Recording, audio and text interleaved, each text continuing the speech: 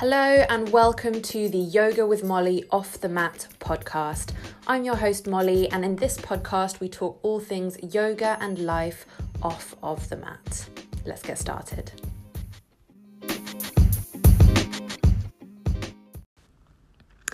Hi yogi friends. I'm having one of those, for me, rare mornings since the start of pregnancy where I've kind of naturally been drawn to my yogic spiritual practice today. And I say naturally because if I'm honest, 99% of the time throughout pregnancy, my attendance to yoga, to meditation has been, from a place of discipline rather than, it coming naturally to me. I would say before I got pregnant, every morning I would wake up, my heart was kind of like bursting with joy and peace and excitement to go and sit and meditate and journal and do some daily movement. And that natural get up and go just faded within a couple of weeks of pregnancy. And every time I've come to the mat, come to meditate, it's been about discipline rather than anything else. And while on the one hand, I ask myself, well, if I were listening to the body, what would I be doing? The truth is, my mood just dropped so many notches in pregnancy that the thing I would have been doing had I not attended, to meditation and movement still would have just been to lie down on the couch. and I did do that for a little while. That was my practice for a little while. But what I did find is that it actually made mood worse, and I was more susceptible to kind of aches and pains, particularly in the lower back. Whereas when I kind of came back to movement, and for me, that was really about continuing to activate the glute muscles, which are just so important in supporting the back, which we know is vulnerable in pregnancy, and meditation as well to try and keep me calm. I've been so susceptible to anxiety and panic in pregnancy that those are really important. So I don't begrudge the fact that, if the thing that got me there was discipline, it's fine because I needed that. But today I'm having a slightly different morning. I was at the beach yesterday, and I hadn't been to the beach in a long time, at least not here in the UK. I took a little holiday back in April, but I was so sick at the time. I couldn't tell you in all honesty I enjoyed it or soaked up the experience very much. But yesterday, oh my goodness, the ocean air just hit different. I felt like I was in a trance. I feel like I had, taken a magic pill. I was breathing different. The way the air felt on my skin, oh my goodness, I've always had a very, very special connection to the sea and to the ocean. I was always a really keen swimmer and, that kind of stuff. Has always been, I don't even know what the word is. It really hits me at my soul when I am by the sea specifically, not just in water, but in, by the sea, by the ocean. Really, really powerful, as I know it is for so many people. And I just kind of came back with this new sense of serenity, which was hard to imagine as I was going out the door. I was really, I wasn't looking forward to a slightly longer than usual train ride. And I was scared, being away from home all day and walking a lot, that I'd be tired and my feet would be hurting and that kind of thing. So I was apprehensive, even though it had been my idea. I was apprehensive about this trip. Even if it was just for the day, but I felt so peaceful when I came back. I slept relatively well, and as soon as I woke up this morning, I just felt that really old familiar habit of just, waking up, getting something to hydrate with, a glass of water and in my case, a milky drink as well. And I sat down and journaled for, the best part of, at least half an hour.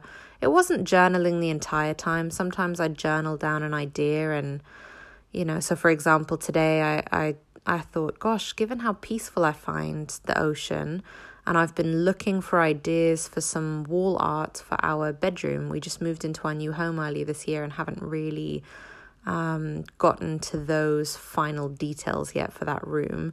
I thought, maybe some art that has, seascapes or ocean views or something might be really, really nice. I felt really inspired by that trip yesterday, so I kind of had a little look and made some notes and some ideas. So yeah, I journaled, and then the other thing that I did just now, I know I've talked about this in the podcast previously, but I really enjoy working with gosh, what are they even called? These aren't tarot decks. What are they called? Oh, I'm having a complete pregnancy brain moment. For the life of me, I can't remember. They're like tarot decks, but it's not the tarot. What on earth are they called? I'm looking at two of them now to see if it says anywhere on the boxes. It does not. They're not flashcards. I don't know. I'm sure if you're into it, you'll know exactly what I'm talking about. They're decks that aren't tarot decks. They'll have more like cards for inspiration or... Yeah, for the life of me, the word isn't coming to me right now. But anyway, it's not so important. I have one called A Yogic Path by Sahara Rose, which is probably my favorite deck that I've ever bought. It's the one I reach for most often, and I love it. It's kind of a combination. Let me see if I can open this. Yeah, even on the inside, it just says it's a guidebook. I'm pretty sure there's another oracle. That's what I'm looking for. Oracle deck, not tarot deck. Oh, goodness me. Anyway, so yeah, I reached for 2 oracle decks today. So in this one, A Yogic Path by Sahara Rose, which, like I said, is my absolute favorite one. They have cards that relate to spirituality, Ayurveda, the chakras, yogic concepts, and then also deities as well. So examples would be Lakshmi, Krishna, Ganesha, Brahma, Shiva, Hanuman, those types of deities. So yeah, and I love it. I've loved it for a long time, even before I did my yoga teacher training. Just all of the concepts in there, they bring me back, even now after having done yoga teacher training, to so many of the things, the concepts, the ideas, the conversations that I had during my yoga teacher training, which was also a time of, excuse me, it's still so early, I'm half yawning, was a time for really deep spiritual reflection and development, I guess. So I always feel really peaceful. This morning I pulled the Buddhi card, which... Oh gosh, in its simplest form, I would say, for me, my interpretation of that was really a connection to crown chakra. It talks about kind of ancient wisdom and inner wisdom and living a soul-led life. A connection to, I guess, your higher power, your higher wisdom, your ancient wisdom. So for me, it was very much a call for kind of crown chakra.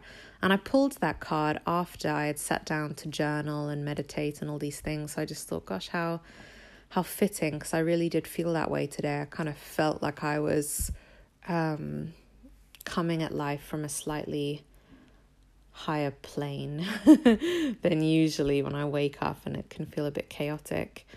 And then the other deck, which is new, it's actually my first time using it. What is this one actually called? It's called Practice Yoga Daily Awakening Deck by Eleanor Brower. Brower? Yeah. I bought this one at a yoga studio, at one of the Tri-Yoga studios here in London, about 3 weeks ago or so. I was just kind of browsing through the shop at the Camden branch, and I saw this and I picked it up. And I hadn't even looked through the deck yet, because it was one of those things. I didn't order it online, or it wasn't something that was recommended to me. I just kind of picked it up and put it on a shelf. Today, when I was shuffling it, I didn't even know what the deck was about. I had bought it purely based off of the fact that I was kind of drawn to it in the moment, and it was related to yoga. So I pulled a card, and it had on it, I wish I had kept it actually. It just, because I've shuffled the deck again now, so I don't know where it is. It wasn't quite what I was expecting in a wonderful way. It didn't have, yoga poses or, anything like that. It had almost like a little mantra on it. It kind of said, like, take a deep breath, and I'm not even sure if it said take a deep breath, but just focus on these mantras. And the mantras were very simple. It was like, one earth, one love, one family, one source. There was a theme of interconnectedness running through, and very open to how the practitioner wanted to A, interpret that, but also B, and really importantly, embody that. So if someone was to just pick up that card and they wanted to make it a breath practice, a movement practice, or anything in between, they were free to do so based on where their energy was for that day. And I just thought that was wonderful. So for me, I just kind of sat down and I did some diaphragmatic breathing, this kind of 3-dimensional breath where you're really breathing into the diaphragm and trying to expand out through both the back body, the side body, and obviously through the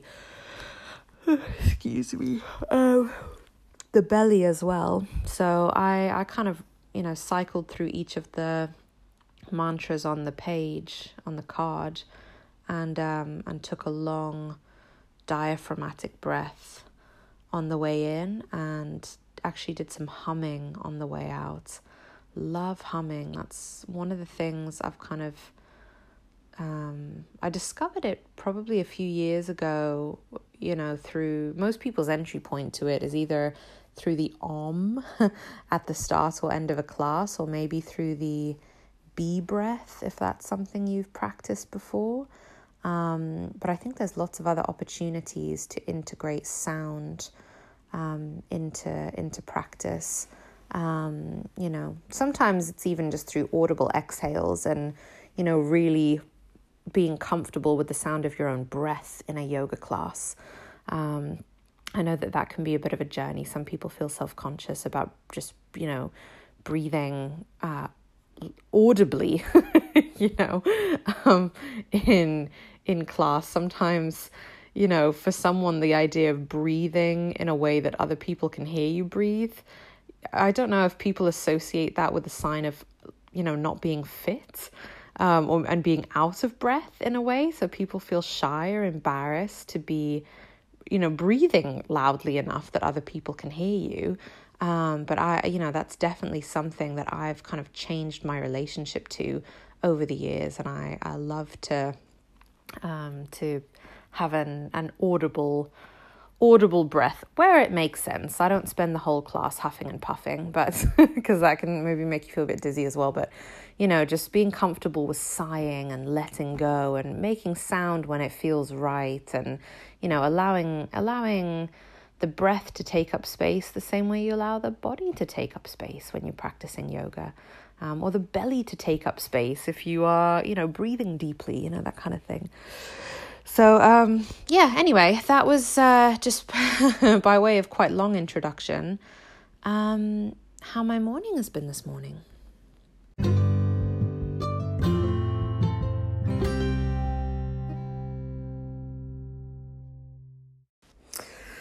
Something I'm reflecting on this morning as I sit here kind of peacefully in the afterglow of my little morning ritual is I lit a candle this morning, which isn't something I often do. It's not something I do every day.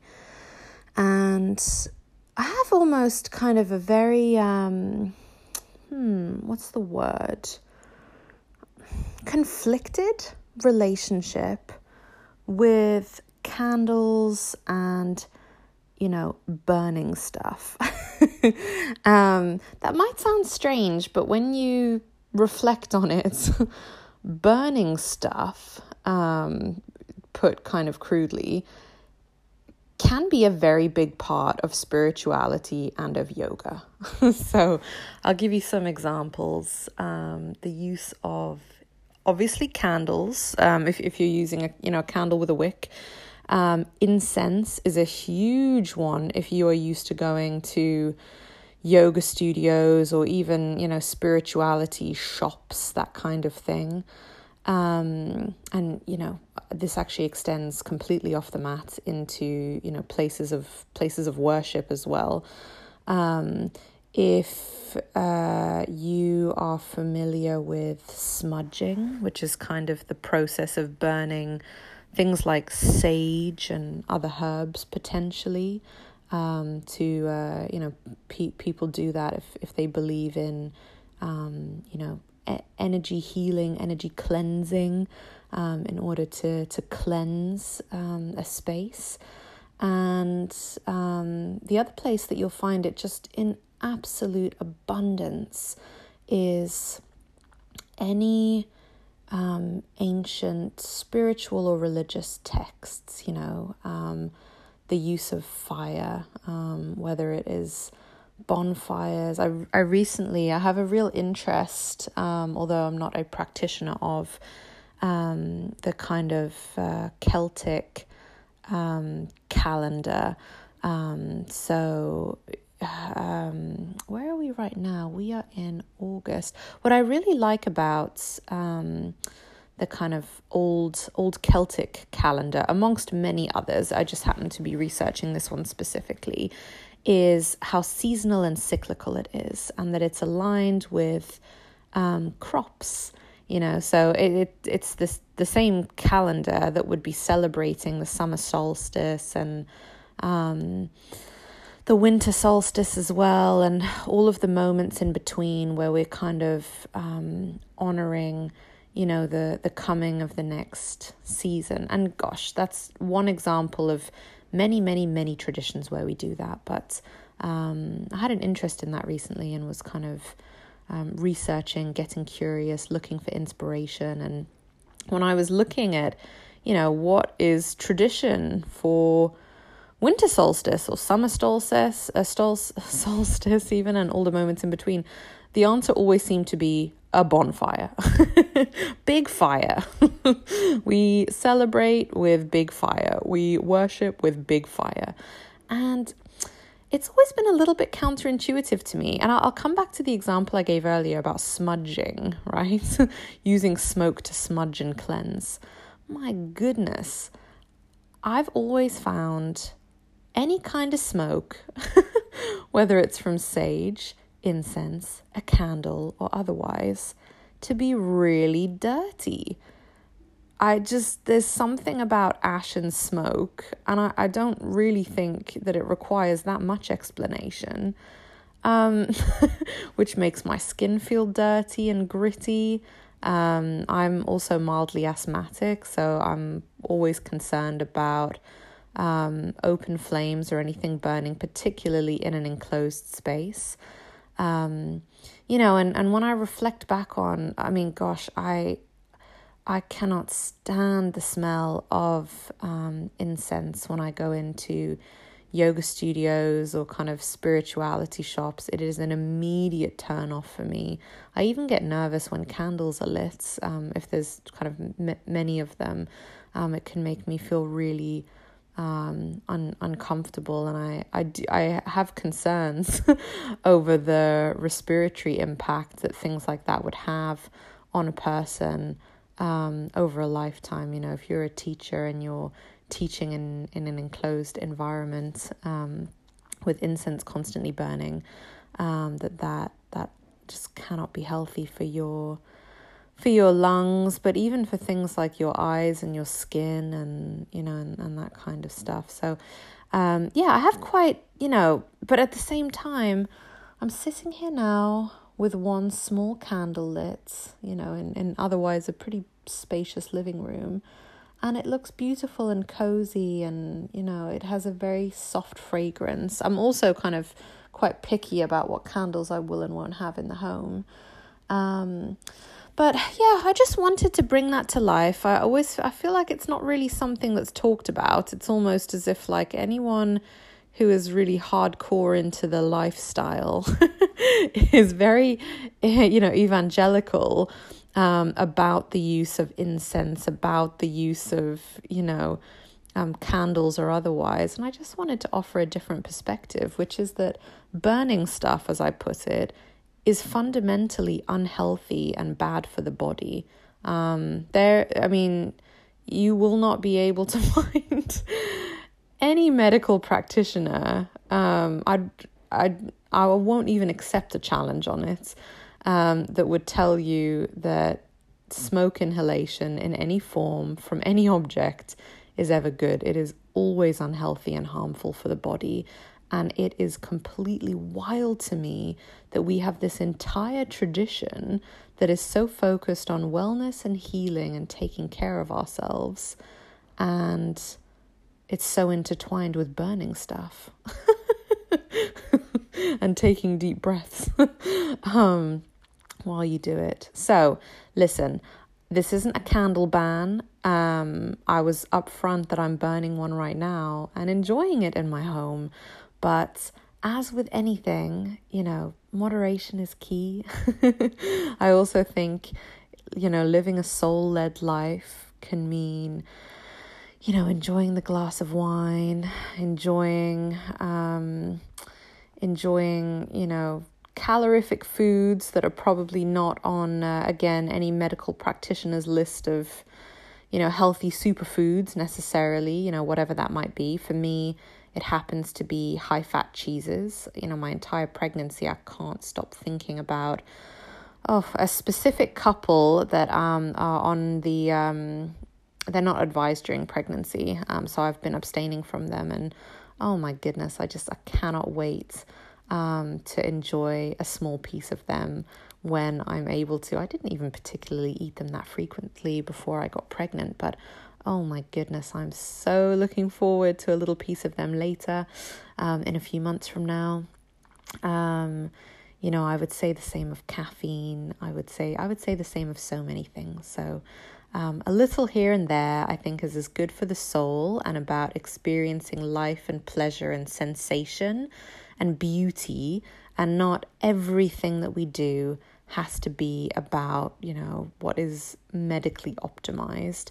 But one thing that I would just point out, I think it's very easy, if you are into yoga and other spiritual practices and other forms of worship, for there to be loads of glorification of burning stuff and little to no discussion of the health implications of being exposed to these things, especially if it's done in service of, a wellness practice or of a deity or of something else. And I do think that's something to be mindful of.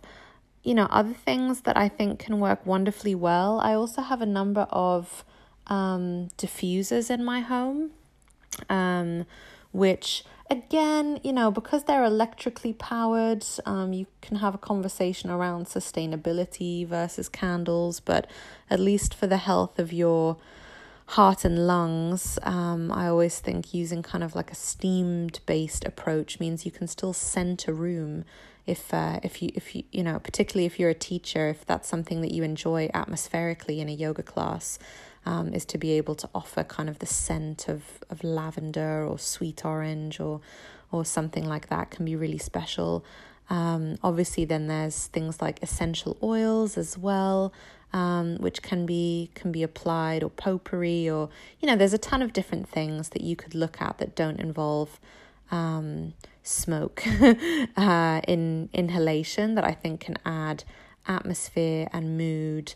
And maybe it's not about saying that, you know, we don't burn candles or smudge ever, but maybe just looking again at balance, and thinking about, you know, what are some other methodologies that I could introduce to play with light, to play with sound, to play with smell, to play with, you know, atmosphere and coziness, you know, while being mindful of the impact that it could have on lungs. And again, I think particularly if you're teaching kind of an open class, you know, be mindful. You will have people coming to class who, you know, potentially are asthmatic, have other respiratory concerns, are anxious, are susceptible to migraines, are pregnant, who, you know, while the burning of incense is unlikely to trigger a severe reaction,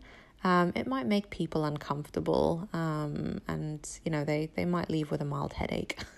And that is, you know, not something that is ideal, you know, not the outcome maybe you were looking for, if you're teaching a yoga class.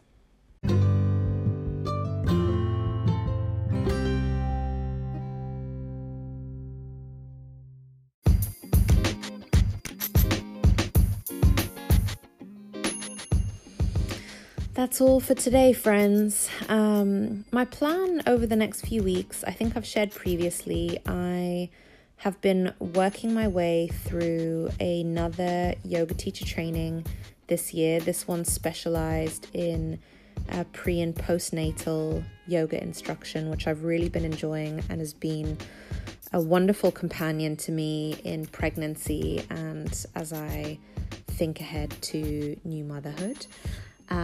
So I have now worked my way through all of the kind of core modules of that course. I have a little bit of bonus content to enjoy, some extra seminars on things like the like pelvic floor health. Even though I've, you know, done a lot of learning around those areas, just kind of extra bolt-ons and deep dives and that kind of thing. And I have a few practical assessments to do. So my plan over the next few weeks, as best as possible, is to try and complete that.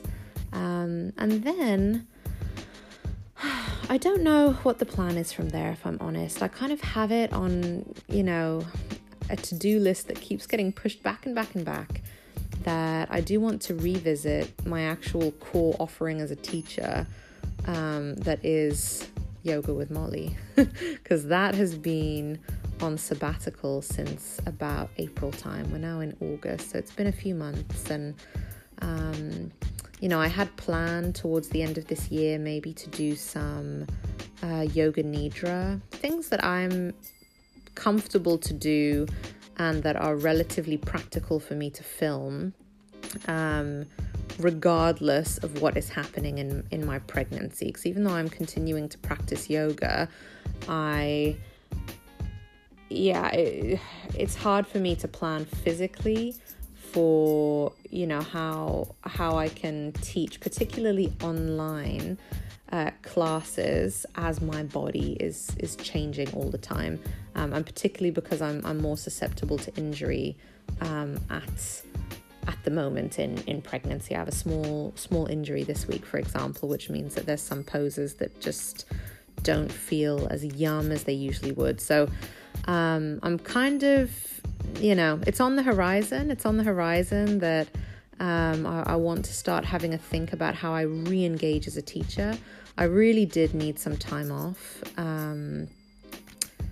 in the first trimester because I was poorly, and I needed to spend time learning rather than teaching, and I didn't have, the capacity to be able to do both. But I'm very hopeful that over the course of the next year, I can, come back into teaching. And then, as with anything, I think I'm a forever learner and student. I just get so much joy from it. So I already have a host of things I've had to kind of apply some restraint on to not sign up for courses at the moment. But I'll slowly be turning my attention towards that. But I don't want to get ahead of myself. The thing that I need to focus on next is completing my pre- and postnatal yoga teacher training, and also completing my pregnancy, and learning about myself and my baby postpartum as well, and how we all come together as a family in our home, and what that means and what that healing process looks like. So lots happening. Thanks for tuning in today, and I can't wait to speak to you again soon. Bye.